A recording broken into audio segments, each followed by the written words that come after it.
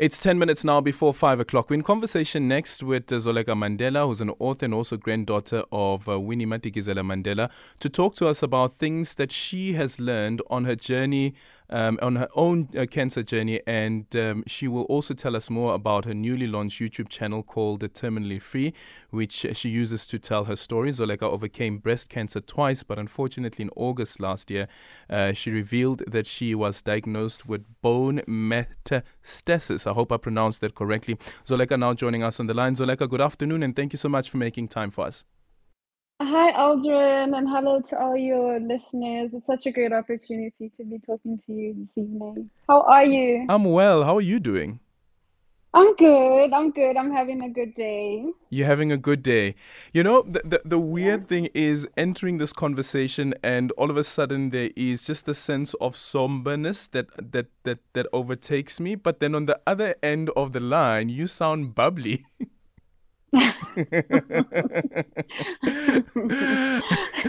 I know. I Yeah, know. I know. do you face this a lot where you come into spaces and all of a sudden there's just this somberness, and almost people see you as a victim, and therefore the almost like the interaction or the energy in the room then changes? I know. I get it a lot. I get that a lot. I always get people saying to me, you don't look like what you've been through. You don't look like your Mm, problems. Oh my gosh, you don't even look like a terminally ill, cancer patient. But I was saying this yesterday in my interview, last night that I'm really honest that despite the cancer diagnosis, I am in such an incredibly good place in my life, where do you get it you from? know.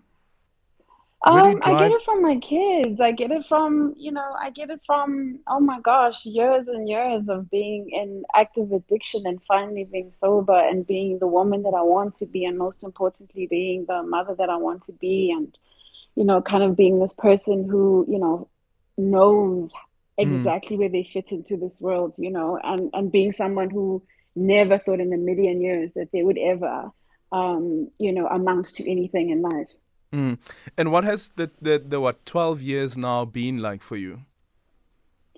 So I celebrate 13 years of sobriety in August. Mm, Um, and I think for me, and this is why I do appreciate questions like this, because I think a lot of the times a lot of people seem to think, you know, um, quitting drugs and alcohol, for me, for instance, who's abused it for so many years, is the easy part. But mm, that's not. I can do away with the drugs and the alcohol. It's almost the behavioral stuff, you know. For me, that's the problem and the reason why I'm still in therapy 12 years later. mm, mm. When you speak about the behavioral stuff, what are those?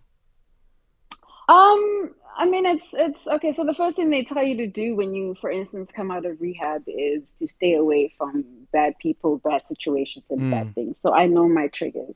I'm someone that suffers from anxiety and someone that suffers from depression. I'm in a place in my life right now where I constantly need to surround myself with people and things that fulfill me and that make me happy. mm-hmm, And I'm someone who, like I said earlier, is finally becoming the mother that she's always wanted to be to her children, because I have for a very long time, while still in active addiction, not given my kids the mother that they deserved, being so addicted to the drugs and the alcohol and the sex, and so mm, it's almost like it's a blessing. It is a blessing. It's a mm, true blessing to actually be able to be the mother that I am today. And finding healthier ways of dealing with my problems, being in therapy, and really being able to live a life where I can take full control of my life. Um, mm, Especially because for a very long time, I have, kind of been the reason why, I guess what I'm trying to say is, I guess for a very long time, I have, kind of been the reason why so many things have taken place in my life, having made those bad decisions. And it's so nice now to be in control of my life and kind of be in control of how it is that I live my life. mm. And being part and parcel of that kind of triumph. Have you been able to locate what is it exactly that has led to the addiction, whether it is the sex addiction, whether it is the substance abuse? What is it Um, that got you there, and how have you dislodged yourself from that outside of just the therapy? mm, Because in therapy, mm, we're also being mm. told that it's your own journey. Yeah, of course, of course. So I talk about this in my book, When Hope Whispers. I actually have a book signing coming up on Oh, it's Saturday. 9 years now, Um, right? yeah. It's 9 years. I'd like to actually give more information about the book signing so people can come and Hmm. attend and actually not only talk about the book, but talk about what happened after the book, because I get a lot of questions around that. But in my book, When Hope Whispers, I do talk about my addiction to sex, drugs, and alcohol, and how this was kind of as a result of being sexually abused and physically abused from a very young age, and kind of using those substances and those stimulants to numb the ghost of my childhood. Mm, mm, And I have, over the years, been so open about my journey with addiction, yeah. because I know what it feels like. To feel like you're going through something alone and that no one understands what you're going through. Mm, And I remember my first post, actually, after taking myself into rehab shortly after my daughter passed away. One of my first posts was on Facebook to say, I'm Zolega and I'm an addict and I've just come out of rehab. And I think it was very important for me, because I needed people to know that even as a Mandela, because I get this a lot as well, even as a Mandela, because people have this thing that they think that we live these sheltered lives, that even as a Mandela, I struggled through substance abuse, I struggled through sexual abuse and physical abuse. And I was able to turn my life around. And on top of that, I've been, so fortunate enough to be given platforms to mm. continue sharing my story so that I can encourage more women and more men, and more children to, talk about their own Yeah. experiences. And then also the vulnerability that is required with all of this, the shame that sometimes come with it. How then do you Yeah. continue being as open as you is, deal with the shame that may come with it as well, and at the same time being a loving mother? Um, I mean, I don't know anything else but to live my life authentically. Mm, And I feel like that is healthier for me. That works for me.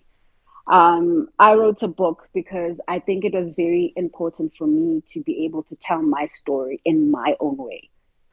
And I think that in many ways has encouraged a lot of people to kind of, deal with their own problems, deal with their own, addictions to sex, drugs, and alcohol. yeah. And find it comfortable to talk about, issues like breast cancer and like addiction, because, as it is, they're very uncomfortable topics, to even talk about sex addiction. They're very uncomfortable topics. Yeah. And I've just been so grateful that, since my book has been published, that I've had, more and more women kind of open up to me and talk to me about their problems. And not only just talk to me about their problems, but I think they also find in me someone that's been able to kind of take control of their addiction, and has shown them that, you can live a life after Mm, all these things, these horrible, shameful things that you've put yourself, your family through, that you can still live a life where you're able to be proud of the yeah. person that you are today. And some of those things are out of your control, like for instance, being diagnosed with cancer and then being cancer Sure. free for over 10, 11 years. And then again, then all of a sudden you hear that it's Yeah, resurfaced. And now you I have the know. terminally free YouTube channel as well. Tell us more about that. Yeah, yeah. Do you know what my daily mantra is, or rather prayer is the serenity? Are you familiar with the serenity prayer? No, please do pray. Okay, so the serenity prayer is, God grant me the serenity to accept the things I cannot change, the Ah, courage to change the things I can, and the wisdom to know the difference. And for me, that represents calmness and peace. It represents taking action only of what I can control. And that's how I live my life, is knowing exactly what it is that I'm able to control, and really learning to let go and let go, as they mm, say. mm. A quick one again. The book signing, when is that happening? So the book signing is on Saturday, the 8th of April at 2 o'clock. It's at the Book Capital Circle in Melville. And then, of course, we've just uploaded my first episode of my YouTube channel, which is Terminally Free. And that really is just also been such an amazing platform to kind of take through my viewers and all those that have supported me throughout the years to actually, be part and parcel of my journey, and also just kind of get a feel of what has happened since my book When Hope Whispers, but also to show my day-to-day life living with terminal cancer. Zoleka, thank you so much for your time, and may you continue being the resilient woman that you are and continue to show the love and also share your story, which help lots and lots of other people who are listening and following this journey as well. That is Zoleka Mandela, who's an author and also granddaughter of Winnie Mandela. It's a minute after 5 o'clock, time for the news.